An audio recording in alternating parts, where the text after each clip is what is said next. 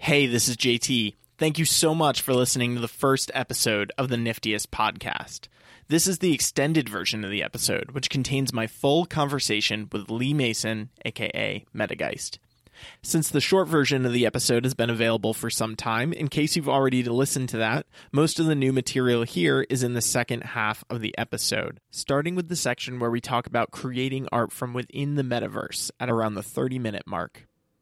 One final note before we jump in, for this first episode of the show, I'm making the extended version available for free. All I ask is that if you enjoy this extended version, please give it a shout out on social media and let people know about this awesome new podcast that you just discovered. I'd be so grateful for your support and love to connect with you. Thank you so much in advance for helping me get the word out. All right, that's all from me for now. Let's get into the show. Welcome to the Niftiest podcast. This is the show where we get inside the minds of the visionaries, creators, and architects building the world of Web3 and NFTs. I'm your host, JT, aka Niftiest.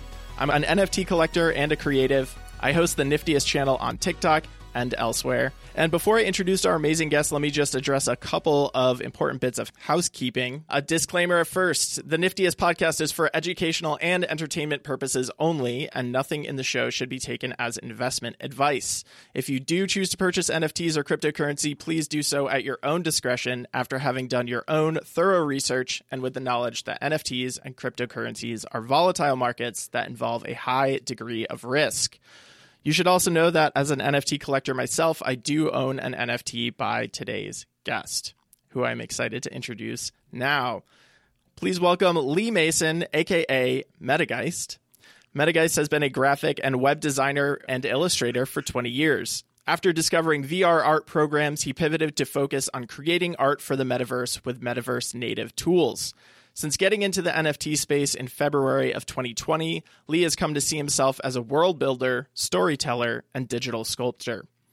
Thematically, many of Lee's works explore his fears of us disappearing into digital realities while the old world collapses around us. Lee is on all major NFT platforms as a creator, as well as a keen collector and curator of digital art. You can find Metageist on Instagram as Metageist _, that's METAGEIST _, and on Twitter at Metageist VR.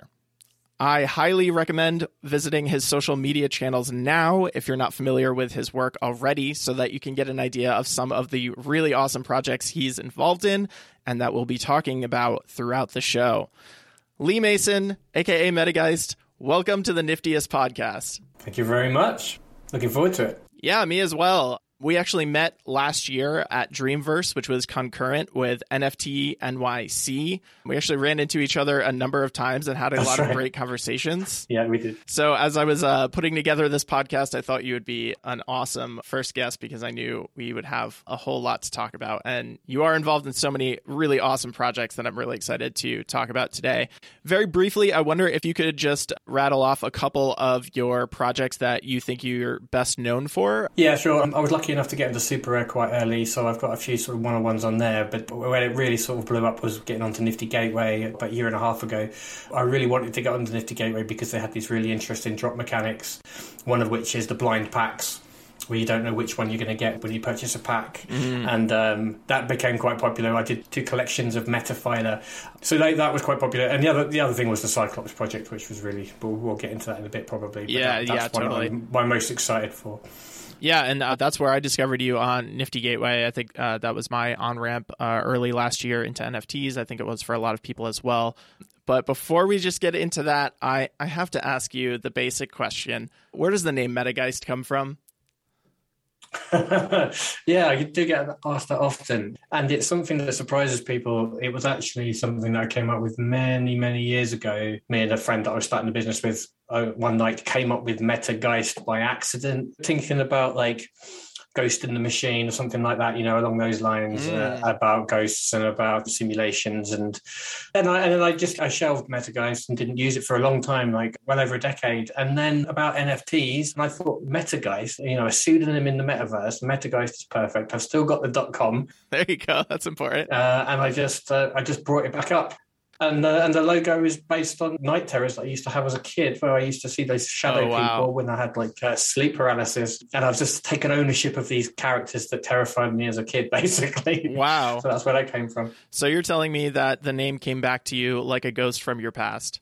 Pretty much exactly that. I just love it. I think it's brilliant. And my sort of long-term plan is to have the Metageist like create all sorts of architecture and spaces and characters and animals, all sorts of things in the metaverse that will outlive me. And so there'll be this Geist left behind long after I'm gone. Oh, heck yeah. That's so fortuitous that you already had like the perfect name chosen in advance. What a prophecy. So let's talk about Dreamverse. This is where you and I met last year. Just a quick summary for people who aren't familiar. Dreamverse was an event held in New York City last year that was put on by Metageist, who was infamously the buyer of Beeple's Every Day is the First 5,000 Days, which Metageist bought at auction for $69 million.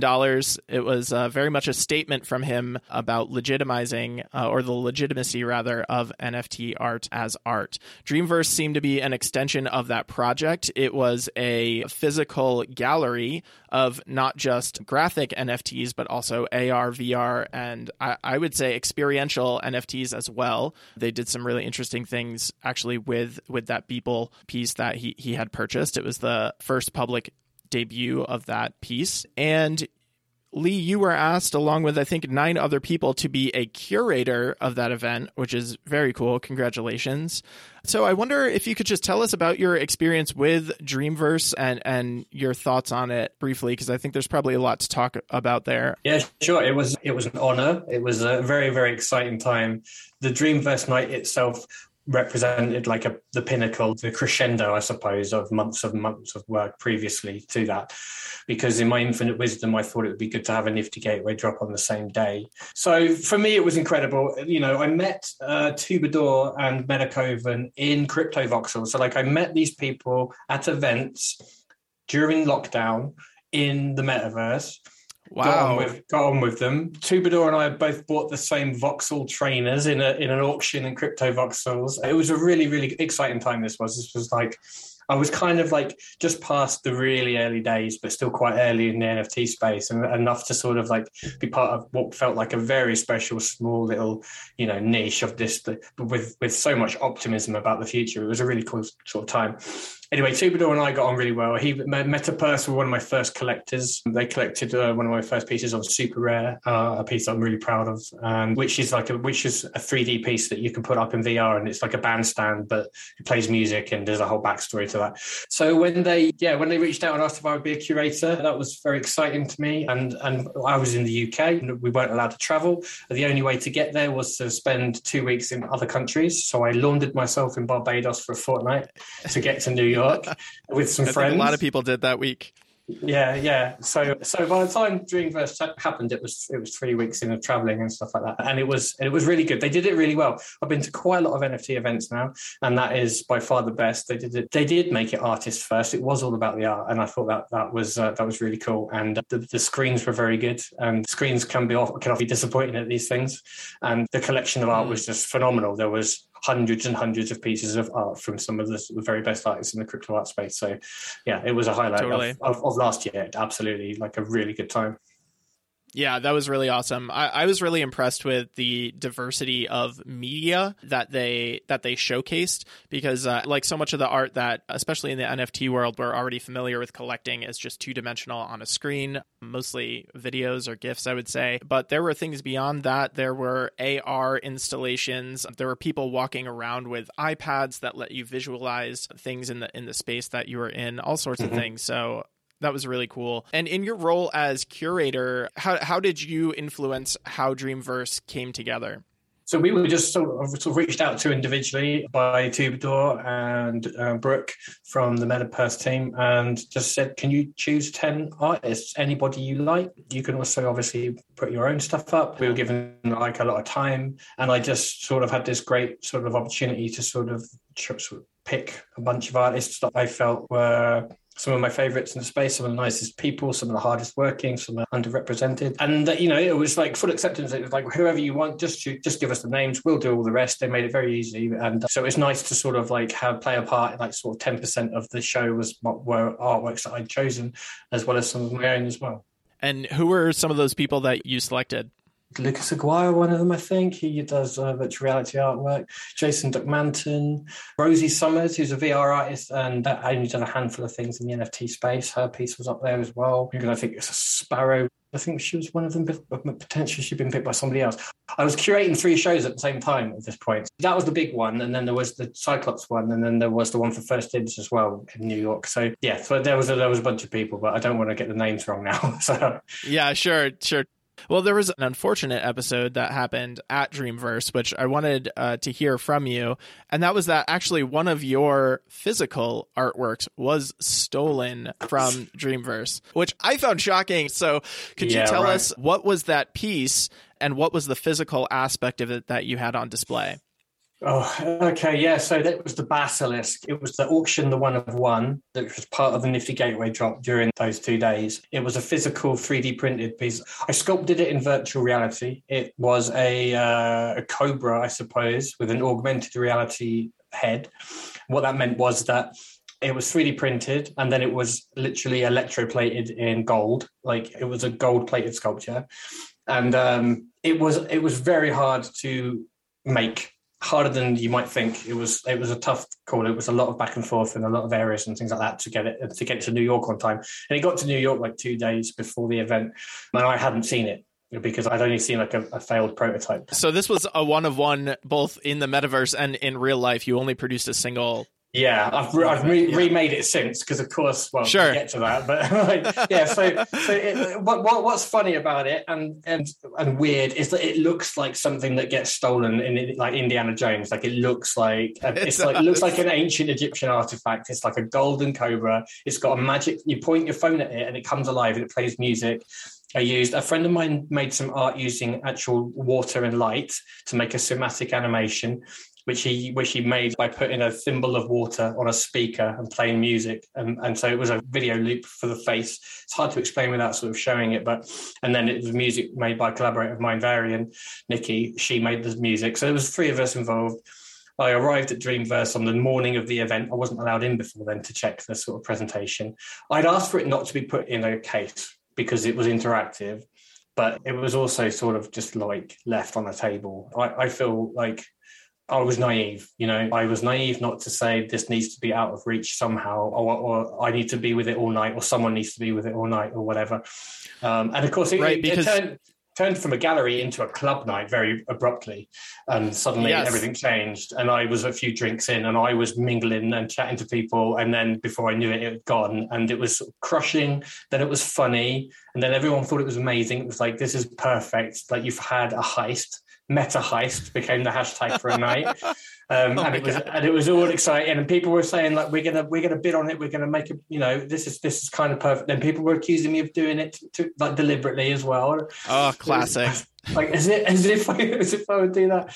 And just to explain here, so you're saying it turned into a club night because actually the venue for Dreamverse was at Terminal 5, which is actually a large concert venue in New York City. And what was an art gallery during the afternoon actually turned into an EDM concert at night. I think Alessa was headlining. It was a great show. But also, I think by this point, like, I guess you hadn't sold this piece, but like it was about to be sold. This drop was about to launch. And so you had to deliver it. So when someone stole it, you didn't have this thing to deliver. Is that right? That's right. Yeah. So in retrospect, it's kind of ridiculous because like on that night, an image of the Basilisk was being projected on the side of a building in Times Square. Like it was this huge, oh my God, huge projection of this like huge one-of-one NFT available at Dreamverse, Metageist and everything, and it had a working AR thing and everything, and it was really cool. So it was elevated on the outside, and then it was just like on a table in the corner and with not much light on it, like in the nightclub. And then of course it was nicked, like of course it was stolen. But yeah, so and then the auction was the next day. So I was like, it's stolen, but actually all of the value lies in the NFT, really. And as long as the buyer gets the NFT, then I will recreate it. And I actually recreated and made a much nicer one. Went to a different plater and got one that was even better than the original, and we put weights in it. Basically, the one that the buyer got in the end was an improvement on the one that was stolen. But I also, as a sort of like literally a middle finger to the thieves, I changed the AR on the stolen one so that if they tried to use it, they just got an image of me with my middle finger up instead of the artwork that was supposed to show. And I also found out, I got a notification months later that the stolen one was being used on New Year's Eve. Someone triggered the original QR code. Oh my God. And it's still being used somewhere, but there's no location data available because it's only one use for some reason, and I can't get any more news than that. So somewhere in the black market or in a bin or somewhere in New York, there's the original basilisk, and it's interesting. Wow, someone was like throwing a New Year's Eve party and showing off that exactly, and like, oh, here's a photo of it in Times Square on a building. No, it's mine. and then he tries to show it, and it's just like a middle finger to himself. Yeah, and ultimately they don't have the NFT. So I mean, if the future goes as well as I hope it does, then maybe I'll become a bigger and bigger name, and the stolen one will have some value. But at the moment, like, the value lies in the second one and in the NFT. Totally, yeah. That really is a lost Indiana Jones artifact now. Yeah. Why do you think someone saw it as like worth stealing? And I guess to me, like, it's such an interesting reflection on the difference in perceived value between NFTs and physical items, because here you say as the artist that, the real value is actually the one-of-one NFT that it's attached to, and this is like an important component, but you've actually been able to switch it so that, it's supposed to work the way it's supposed to work, and you've been able to reproduce the physical. So I don't know, have you thought about like why someone thought that stealing it would be beneficial to them or cool, or what are your thoughts on that? Yeah, a lot. I think about it all the time. Like it could just be someone just like knocked it into their bag and left because it was funny. Could be I honestly thought that somebody on the night, because everyone was so excited about the theft, I thought maybe someone's done this and then they're going to buy it and they're just like boosting the value of this. Maybe it's a bit of a play like that. Oh my God. Yeah. Or what if it's one of my friends who did it as a joke? Because there was quite a few of my mates there did it as a joke. And then when they saw people go, this is amazing, thought, oh, we'll just keep it hidden. But then no one's ever come back. Secret benefactor. Yeah. I just thought like... they'll talk about this on podcasts forever. It's going to be great for Exactly. Yeah. So I don't know. I think it's disappointing, basically. It's just like I can't imagine ever doing anything like that. So I do think it's quite sad. But the concept is what made it valuable to me. What made it interesting was that it was a mixed reality artifact. It was both digital and real, and I actually love the fact that the original was stolen now, after going on a bit of an emotional roller coaster about the whole thing. It's like it's severely up and down at the time. Now it's just like it's part of what the basilisk is now. It's part of that provenance, right? And it's a really incredible story. I know if I had an NFT with a story as dramatic as that'd be more valuable to me. I didn't steal the basilisk. I just want to say on record, it was not me. I was not involved in these plans. Yeah, I've had, I've questioned everybody. It's really bad. Like, you do, like, in your darkest hours, just like it could have been them. It could have been them. I think I'd rather not know now. I think unless there's something really interesting about it, then it's just going to be an anticlimax when I find out that someone sells it on eBay for 50 quid next week. Like. Let's talk about the Metaphyla series, and this is one of the ones that I have. I'm so interested in this series because it has a narrative arc. So why don't you tell us about the Metaphyla series? Yeah. When I saw this NFT thing happening, I wanted to take an opportunity to do something I'd always wanted to do and give myself a fresh start. I really wanted to get into 3D. I'd only done VR stuff. I'd never done any 3D modeling at any point until Metageist, basically. And you can kind of tell they're kind of like, naive and kind of little ropey things, but I'd never used rendering software. I'd never textured stuff before, anything like that. So I started with simple organisms as well, because I'm fascinated by evolution, simulation theory, the metaverse, digital spaces, or digital augments of any kind, the fact that we are already digital sort of cyborgs in a sense. So I thought that I would start my story with at the basis of evolution. So I was inspired by the Cambrian explosion when isopods, animals with eyes and legs and things started to evolve. And I thought this is like the start of the metaverse, and I'm going to make some little creatures, a little bit of a nod to early life forms. And they will evolve over time. So the first series of Metaphones is these 8 weird little creatures. So the idea is that I'm a conduit for the metaverse of the future. and that's what they became. They've all got little names. I've got a lot of love for all of them. And then I did another drop called Metamorphosis, where I show them evolving. And then the second series, each of the characters in the second series, of 8 of them, is an evolutionary step up from the first lot. And now I'm at the third stage where 4 of those are now at their 4th level of evolution. So like Soothsayer, which was the piece that I dropped while I was at Dreamverse, which is one of my favorite pieces, which is this really strange sort of humanoid creature with kind of like a golden crown around his head and stuff. He's actually the splinter bug. So the idea is like there was a teratoma, and then there's the splinter bug, and then he became the Soothsayer. And so I've got these 8 little strands of evolution that I just will continue. The temple hermit, who was a hermit crab, and then he became a temple, and now he's like a fully immersive metaverse space that you can put your artwork up inside. He's become a gallery. He was sold for 10 grand at auction on the Monaverse platform. So he started off as this little crab. Wow, congratulations. So he started off as a little crab, and now he's a gallery, and you can put your artwork inside the gallery. And at the moment, he's got all of his little brothers and sisters as giant floating sculptures inside his main room on his back. Oh, that's cool. In space. So that's cool. It's all about this evolution thing. What's that about, evolving? Because as you were talking about evolving, it seems like you're really inspired by like organic evolution and seeing how creatures change. But it sounds like you took a more abstract approach when you evolved that character into architecture. So what's the thought process there? I think of technology, and when I say technology, I'm including language and I'm including fire and the earliest technologies are an extension of nature. I quite like the idea that the animals will grow to prefer the machines over the people. We're probably going to create this omnipotent AI, and this AI is going to know so much about the state of the planet that it's probably going to make better decisions than we would.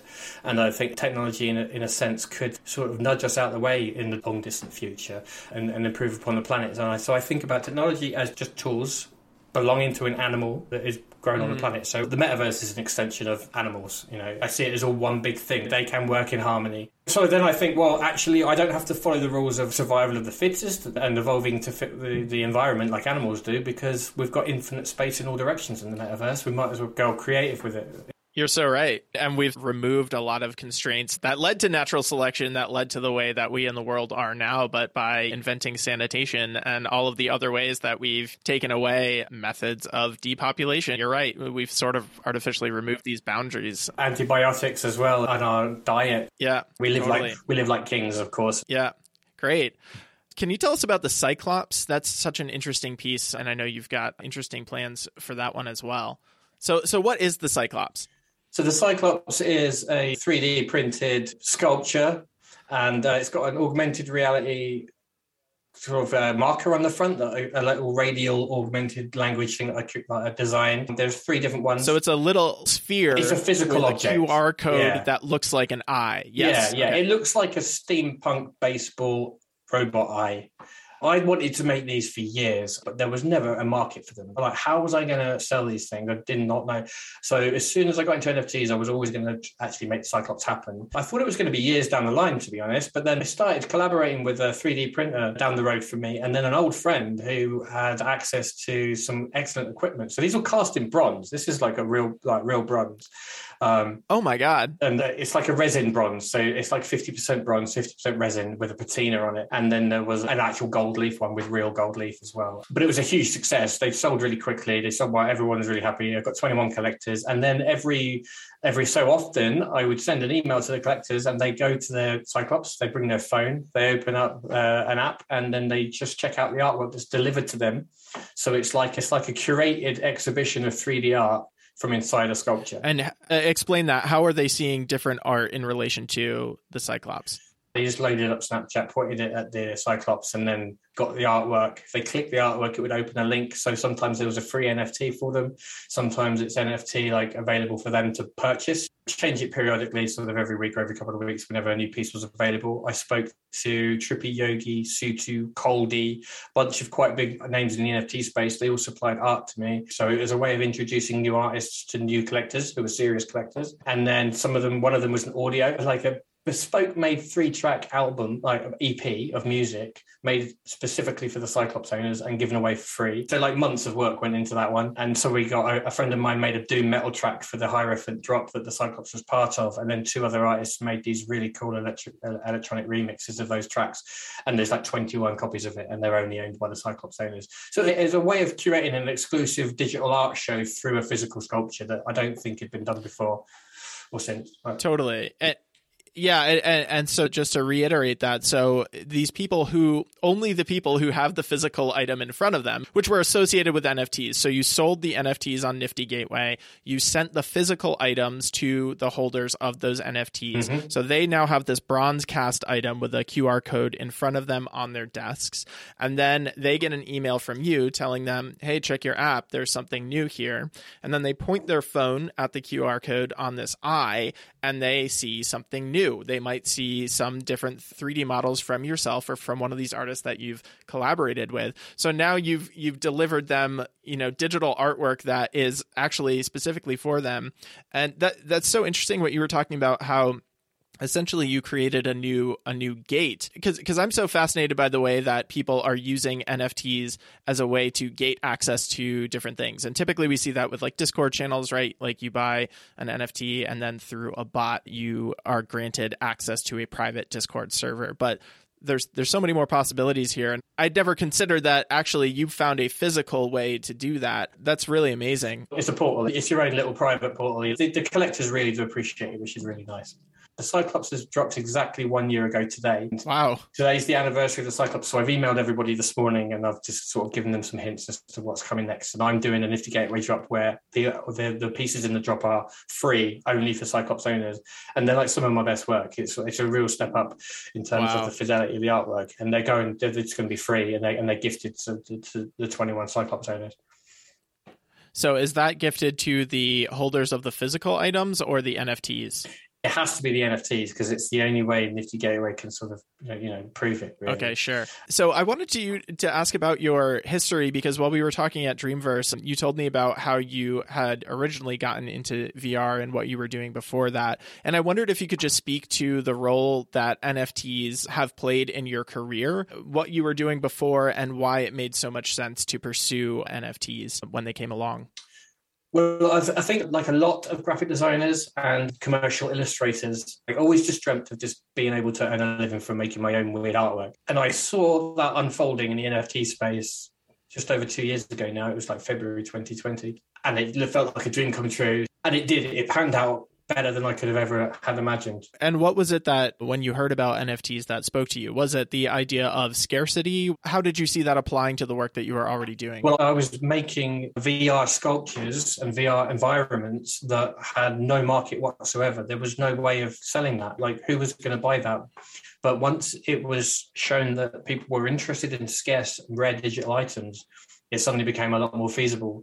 And also because the NFT space is full of people who are futurists and optimists and crypto native. And, they're all about like, breaking down these walls, removing the middlemen and experimenting. So it was obvious that people were celebrating artists' weird selves. So they weren't going to like turn their nose up at like, what is this VR art? They were excited by the fact that somebody was putting on a headset, sculpting in VR, and then turning it into a sculpture that I could, because I was having events in VR chat underneath my sculptures, like pitching like a physical thing that was 10 feet tall to collectors at auction with super rare in VR in virtual environment space, and that whole thing was just like completely like really exciting because but essentially it was like I always wanted to use virtual reality tools to make my own artwork and didn't know how I was going to sell them unless I was just going to make prints of them or whatever. Like you couldn't sell a video of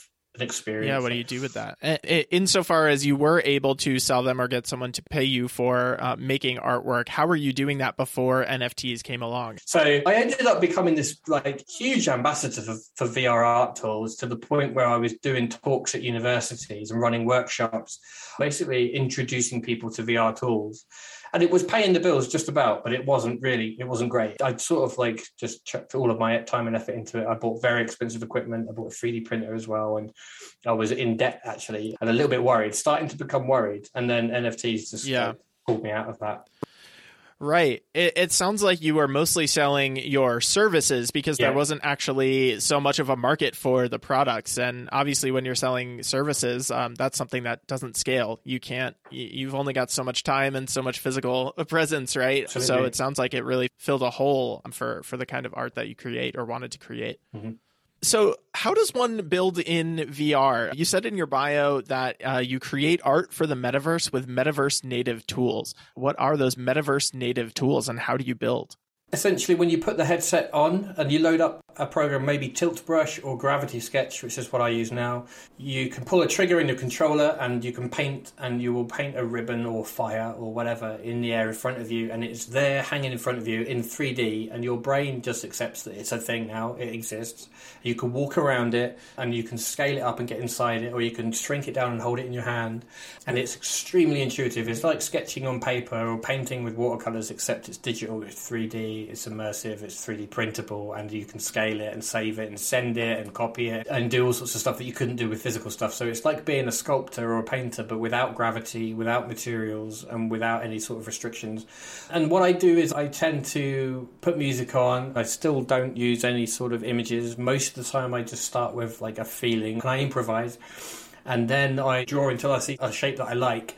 And then I will tweak and tweak and tweak for ages afterwards. Say, for instance, you're painting an infinity symbol in the air.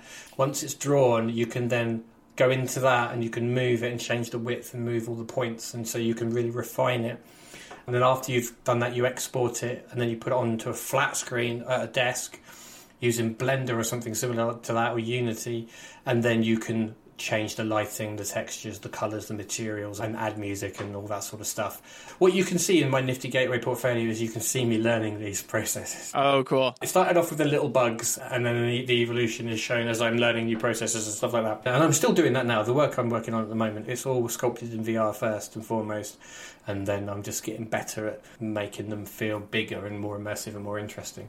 Quick question there. So with these softwares, is there a particular VR headset that you use or that people must use to wear this, or are these like cross-platform apps? Yeah, they're cross-platform now. So I use a Quest 2, which is the cheapest headset you can get. Gravity Sketch that I use for all my work is free as well. So like for $299, you can get the headset and get all the software that I've used on all of my Nifty Gateway pieces. Because Blender's free as well. You just have to be able to sit and learn and enjoy the learning process, which I always do once I get started. It's the getting started that I find hard. Once I get started, and as soon as I start to learn little bits, then that becomes really addictive, and the process is incredibly enjoyable. Then the anxiety starts to hit as you come up to the drop date and you just think, am I an imposter? Am I a fraud? Is anyone going to buy this? What if no one buys them? I actually haven't done that since Dreamverse, because the Monaverse space that I sold recently, well, that's the only thing I've done since November. But I've done a lot of writing and a lot of planning, and I'm really excited about what I've got coming up. But I haven't actually got a drop booked in exactly yet, but it's supposed to be like very, very soon. I'm spinning a lot of plates at the moment, and it's about to just like all kick off again. Yeah. Is this upcoming drop a VR drop? Yeah, so I'm working with a collaborator on some new digital native creatures. My first versions were done in VR, but then we've worked on Houdini versions, so they're actually like really complex and really animated with really interesting geometry. What's Houdini? I'm not familiar with that. Oh, so Houdini is like industry level, like movie level 3D production suite that uses geometry nodes. It's generative rather than modeling. So by tweaking parameters and creating final pieces by just setting parameters and physics and geometry using mathematics and sliders and all that sort of stuff, rather than physically creating every single facet of the model. It's very, very cool. You would use Houdini and Redshift for creating an army in Lord of the Rings or creating a tsunami through a city. It does these really, really high-end, 5-star, highly finished stuff. Wow. It's kind of ideal, but I've also got a couple of other things as well in the making, which are all handmade in VR by me. Wow. Very cool. That software sounds so fascinating. I mean, the tools that we have more and more every day for assisted artwork creation through AI is really incredible. I'm sure you've seen some of the demos. Maybe I saw you share it actually, but I think for the new NVIDIA graphics card, there's some sort of app where you can just draw like the simplest possible geometrical scene of an outdoor landscape, and it will generate, whatever. If you've drawn a sea, it'll fill in waves. If you've drawn a path, it'll fill in rocks. And it's really an incredible demo. I know that's a space that's very inspiring to you. So what have you been paying attention to there, and what's been inspiring you? Oh God, I've just spent the last 2 weeks absolutely fascinated by AI art tools. You can get like a really, really simple version of it on your smartphone called Wombo. And basically you can type into the phone what you want it to paint and it will try and paint it. So that's a good example of like a very easy and accessible version of it. But essentially there's a couple of different artificial intelligence models that work together beautifully now. So there's GPT-3, which is used for writing. And it's language recognition, and it's incredible. Like you can just give it a subject, and it will write a scientific paper or a poem or whatever, and it's very convincing. So this is an artificial intelligence model? Yeah, it's going to disrupt everything from journalism through to scientific papers, and especially fiction. It's very convincing, and it's kind of creepy and excellent at the same time. And then there's like diffusion models and GANs, general adversarial networks, which are image recognition models. I don't know anything about the high level of this at all. I've just been playing with it and trying to understand it. There's one called Mid-Journey that I've been using every day for like 14 days now to create paintings for a whole other world that I'm trying to build, which is separate to the metaverse stuff, which is called Thorax, and it follows life forms on another planet populated by giant insects. So with Mid-Journey, you can paint in what you want to see. So I've been putting like Aztec samurais on the backs of jumping spiders, and it paints it, and it does 4 in 60 seconds. And then you refine it, and you choose the one you like, and you do it again and again and again until you actually refine it. So it can take hours, possibly as long as a good concept artist would take to create the same art, but the AI is doing it for you, and you can have 5 of these going at once, and you can just create all this artwork, and it's spooky. But then there's DALL-E, DALL-E, as in Wall-E and Salvador Dali. It's the crazy one, which is just going to completely disrupt the creative industries this year. Only 200 people are allowed to use it, but it takes a second to create photorealistic images based on your descriptions, and it handles really surreal stuff beautifully. And I don't think people fully appreciate just how powerful this has got and how quickly it's got this powerful. It's pretty incredible. I don't know how DALL-E is going to fund it or who's going to allow access to it, but stock photos, paintings, concept artists, anyone doing static stuff should either be embracing it or scared of it, as far as I'm concerned. It's beautiful and creepy as hell as well, because it's so good. Well, I wanted to ask you about that, since I think you've been paying more attention to this area than a lot of people have. And it seems like you've thought about the downstream effects of this. So I can see an argument for people who would be afraid that it actually threatens the jobs of artists. With artificial intelligence getting so good at creating art, let's imagine that there are AI artists that soon come on the scene. And I'm sure this will happen. I think there's already like virtual artists that are some sort of machine-based intelligence. But say they start selling artwork of themselves, one could make an argument that that's the machines coming for creative jobs, right? But since you've thought so much about this, how do you see this disrupting the art world and not just the industries you've already said, like journalism and stock photography? Well, I do know that some of the earliest NFTs on Super Rare were AI paintings. Really? Wow. About a year before I came onto the scene. Artists and, I suppose, programmers, AI programmers, have been sort of putting art out there for a while. There's a collection called the Lost Robbies, and they are like these really unusual AI paintings that were, I think, if I remember rightly, they were given away free at an NFT event before my time, and now they're like some of the highest, most valuable NFTs, because they're early in the NFT space, but they're also AI paintings. Oh, wow. But I came to the realisation, and this is literally just yesterday, that some of my absolute favourite art in the world ever is the AI art paintings that I've been doing. It's not me painting them, but because I'm getting to sort of like weave this like magic spell and create these characters and vistas and landscapes and stuff based on what's in my head. I can't paint that well. I get there eventually, but I'm not a painter. The fact that it's coming out and it's what I want to see, I'm just like, it's blowing my mind. I just keep sort of staring at these paintings aghast and trying to sort of like reconcile what this is and how like poignant it is.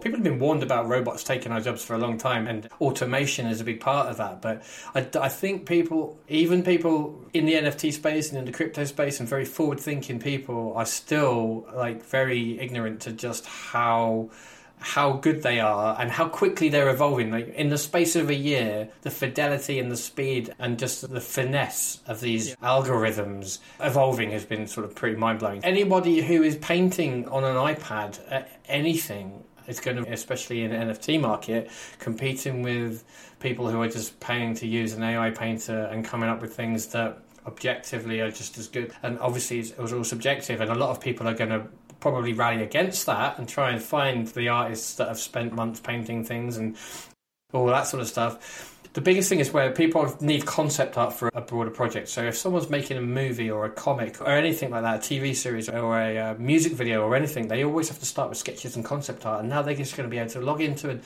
It's Discord. Midjourney, you use Discord bots and you type in what you want and it just paints in a Discord chat. Wow, Goes, that's amazing. And that costs $36 a month to use that. And it's instant. It's significant, and it's going to be incredibly disruptive when it becomes like mainstream. And also, it's going to be very dangerous because you're going to be able to just put like choose a celebrity or the president or whatever, put them in a like compromising situation. Because DALL-E does photorealistic stuff very well. You can tell just about at the moment that it's not quite real, but it's very close, especially in terms of like the way we don't really look closely at things anymore as we scroll past things on our phone and stuff. You don't even need to get someone who's good at Photoshop or anything to make these things. You can just get an AI to create them. So there's going to be lots of discussions about the ethics behind these things, I think. Yeah. And there's already people manifesting 3D objects in the same way. So it's not just static images. And then with deepfakes as well, again, they're an example of algorithms and AI. Obviously, you know, I don't entirely know exactly how it works, but it knows how to map a face and it knows how to find a face, and it uses thousands of images that people have put up willingly on the internet. For instance, if I want to create artwork in Midjourney, I can type in the name of 20 artists that I like, and it will do it in a style as if all 20 of them had worked together on it. So you've got this other discussion there about like, well, should that artist get something for that? Like, or is it, you know, or is it the equivalent of inspiration? Because artists will rip off other artists unknowingly because they're just so inspired. So totally. It's very, very weird. And I just think the genie is out the bottle now. If not, it will be soon. And then there's no turning back. And that's fascinating to watch unfold. Yeah, you have me reflecting as you were talking about how easy it's become for you to weave a fantasy world and get it from your brain into like virtual physical space with barely a thought. I think ultimately, I mean, what is a tool? A tool is, it helps us do things more efficiently. And so essentially it's reducing the amount of work that it takes a person to make whatever fantasy that they have in their head. And as you say, there are very scary applications of that. But I think there's also very exciting things, because the more efficiently we can do things, the more intricately and the larger we can do them. Mm-hmm. Obviously in video games, like your average RPG is just a sprawling world now, so huge. And that's thanks to the tools we have. And a lot of it is AI generated, like landscapes, right? Like, they didn't code in every rock and river and tree. No. It's just a bunch of algorithms, and they just say how hard they want the gravity to have effect on the trees and rocks that they just chuck in. Yeah. Okay, so let's talk a little bit about metaverses. It's such a hot topic right now, and I feel like you're the right person to speak to them. So first, I want to stop and ask, what does the metaverse mean to you? For me, I think the metaverse has existed since the very first messaging apps on the internet. So I think it's something that isn't coming. I think it's something that's already here. I think the fact that I get told that I sometimes spend 10 hours a day at my phone, which is absolutely insane. And that is enough for me to think that I'm already like 1 foot on the grid, is the way I put it. Like I'm in the metaverse. I think people need to admit that. It really bothers me that people talk about Ready Player One, like this thing that we're all hoping to achieve, because there's far more creative sort of representations of what we could do in the metaverse. I'm starting to think of it as a time rather than anything else, because I think in a decade's time, people won't talk about the metaverse because it will just be part of everyday life as we put on our AR goggles and talk to our robot in the house or whatever, or our car, for instance. All of these interconnected objects that are all represented by a digital artifact or a physical thing, they all cross over. Children have been brought up now with screens since they were born, with the internet since they were born, and with social lives existing in games like Roblox and Minecraft, and these are all metaverse. And I think the metaverse is the internet, and any way of humans relating to digital spaces is the metaverse. So it's existed since ICQ Messenger or whatever. It's like World Wide Web or like information superhighway or whatever. Like, it's a term that is relevant now that won't be soon, because it will just be a given that we're digital creatures. So it sounds like you think the metaverse is digital social connection writ large, and it probably started in the earliest eons of the internet. Those were the foundations, and we're just getting more and more towards an immersive, I guess, and natural digital space. Yeah, and I don't think there's plural. I think it's all the metaverse, and people will disagree with me, sure, but I mean, if you're editing a Google Doc and you can see the other cursor moving, you're in the metaverse, and that's an avatar. That's a representation of somebody somewhere else in the world, and you're sharing an environment together, which happens to be an A4 sheet of digital paper. Yeah. Earlier, you were talking about when you're creating art in the metaverse, one reason it works for you, perhaps because you said you are so ADD and easily distracted, is that you've got blinkers on. You've got this over your face, right? All of your senses are enveloped in it. I think that's amazing, and that's its own sort of miracle. I have my own VR set, and I find that, really great that you can literally immerse yourself in a game. But that's also very time consuming, as I think you alluded to earlier. And I think that's also sort of a barrier to entry to that form of VR. So I just wanted to ask you, how do you see VR and AR sort of converging? Because I guess in my mind, like, VR is when you're like fully immersed in it, and AR is when you're taking these like 3D aspects and mapping it onto your world. So I see it as sort of a continuum between like absolutely physical to AR to VR. How do you see that changing, or how do you see that spectrum sort of filling up as we get towards a more VR-based environment? Yeah, a couple of years ago, there was this ongoing discussion about whether we should start just saying XR instead for extended reality, or MR, it's mixed reality. And like AR and VR are always mentioned in the same breath, but actually are really quite different. And I think actually probably this year we're going to see an update to the popular VR headsets where you can flick between the two in the same headset. Wow. With Gravity Sketch on the Quest that I already use, you can already turn the cameras on and I can sculpt and I can see the room around me, and I've got the sculpture in the room around me. It's just in black and white. The depth perception's pretty dodgy and it's low res, but it's the start. And the next one, that we already know that the next one's going to have pass-through. So AR and VR, as a lot of people expected, they're just going to blend. All we need is, and I say we need, like it's just something that's essential to us, but I actually do think we need it, because I think we've grown up in this really weird time where there's been a decade of people staring down at a little thing in their hand, and there's this like real bandwidth problem where everything gets slower because you've got to type on a screen, and that whole thing is going to look very silly very soon, in the same way that 80s mobile phones look silly. And VR headsets are going to look very silly as well.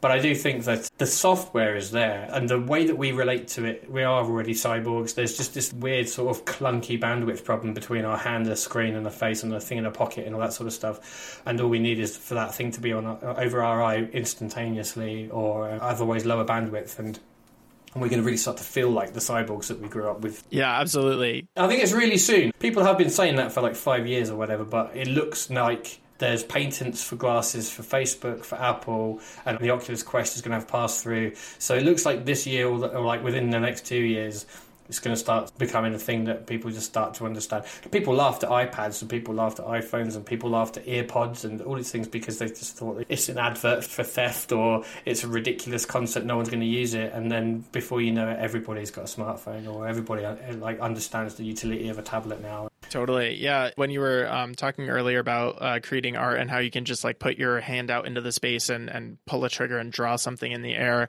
I was thinking about how when the iPhone came out, it was actually really revolutionary to be able to touch your finger to the screen and be able to flick it and actually interact with it. And now that almost seems primitive to us with the tools that we have, and it will even more so in the future. But to be able to remove an intermediary tool like a button or a stylus and just use your finger was actually quite a leap in terms of being able to interact with something. And obviously, I think with VR tools like the ones you're using to sculpt, that's another step down that path. I remember seeing the video of the first iPhone, and when they pinched to zoom the map, it was just mind-blowing. And that seems so ridiculous now because it's everywhere as a gesture. I mean, you use it in VR. The Quest 2, I don't even need the controllers for a lot of it. I can just use my fingers in the air. It already has that. Wow, I didn't know that. Yeah, it already has hand tracking. It's just that most of the apps don't utilise it because there's a lot more buttons.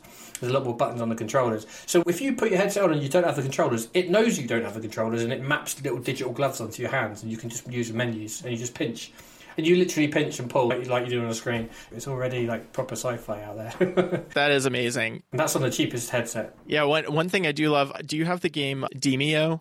Have you played that? Yeah, I've played it a lot. I love Demio. It's so great. And I love, like, one of my favorite things about it is that you can either play it from a tabletop perspective, and I should stop and explain that this is a tabletop RPG in VR world. It's made to be like Dungeons and Dragons, but because it's in VR, you don't have to play it like a tabletop game, but you can. Like Lee is saying, you can actually pinch your hands and pull and expand space until you're at the same scale of these. You go down into the dungeon with the hero. It's very, very fun, very immersive. I wouldn't have expected something like that, like a board game in VR. I would have laughed at that if I hadn't have seen so many good reviews. I was just like, okay, I have to try this. And it's brilliant. And such a fun way to play with friends as well, when you're all like literally there in virtual space. You can see their hands, you can see their helmets. Like, wow, it's incredible. And you're drawing and saying, go over here. You're like circling something in the air. And that's how the art programs work. That's exactly how the painting works. It just stays there afterwards. Wow, very cool. All right, so I think we should start to bring it home. I've got a silly little game to play with you called Tired or Inspired. I'm going to throw a word at you, and I just want you to say whether to you that thing is tired or inspired. Okay. Easy enough? All right. Yeah, I'm both right now, I can tell you that. Yeah, I feel that. All right, first up.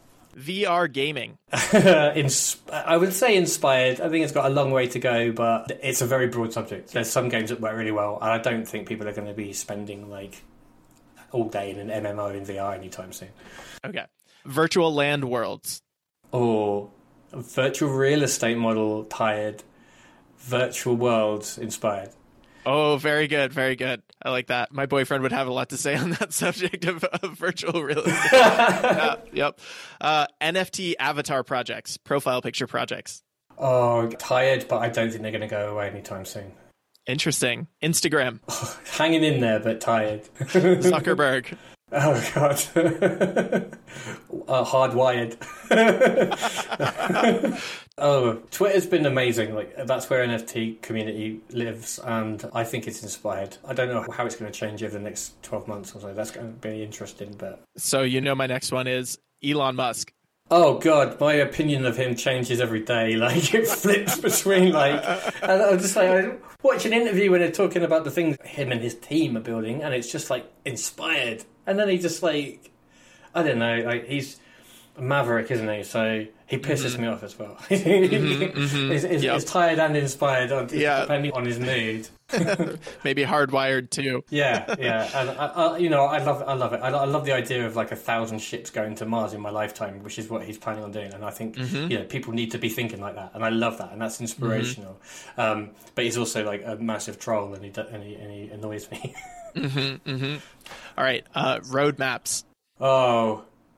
Yeah, I don't know. Tired mostly. But I've watched 100 roadmaps not be fulfilled and a lot of promises not be fulfilled. And I think this is why I focus on artists, because they're the roadmap. That's all you need to know, because generally artists just have to be doing it to stay happy. They will always create. So roadmaps generally tired, but I think we'll have to see who delivers on their roadmaps. And some of the big players are just not going to. I just don't think they're going to. Especially metaverse stuff. People don't realize how hard it is to make a game. Mm-hmm. NFT galleries. Oh, inspired. I think even an NFT gallery on a flat screen in a website is a great way of elevating art.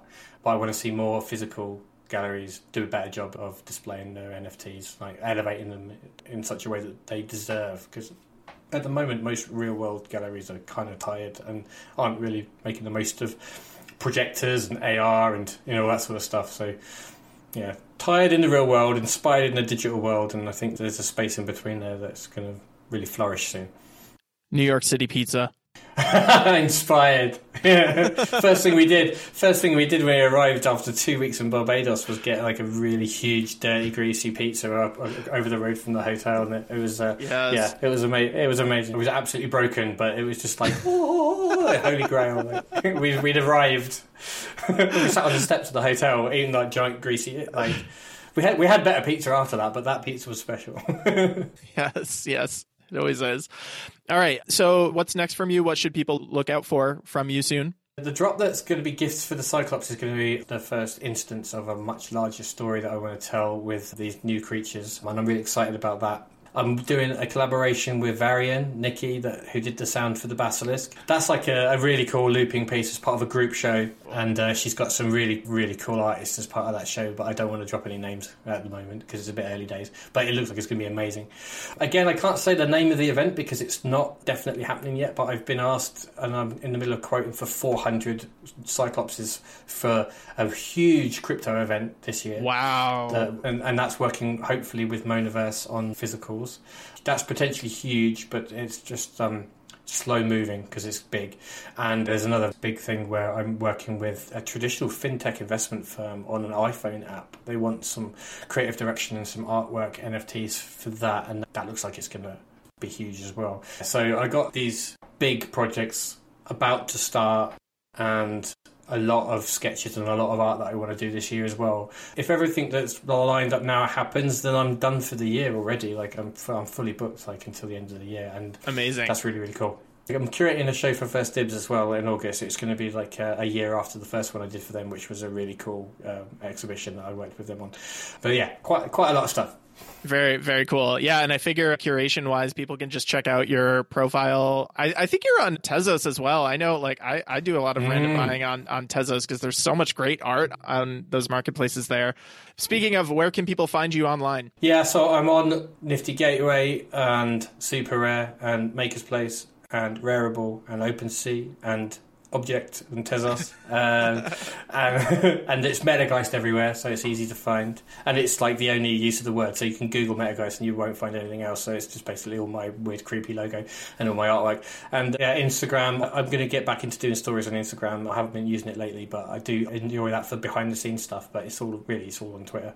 Awesome. And of course, while you guys are rating social media, go ahead and give me a follow as well. Niftyist, NIFTYIST, everywhere. Lee, thank you so much for coming on the show. What a great conversation. Really appreciate it. Really enjoyable. I appreciate being asked. Yes, I'm so glad to have you as the inaugural guest because it's just been so great, and I think it's a very auspicious start. And I would be remiss if I didn't put out a call to subscribe to the podcast. If you haven't already, go ahead and rate it, and a review would be amazing as well. Thank you so much, Lee. Thank you, everyone, for listening, and we'll catch you next time on the Niftiest Podcast.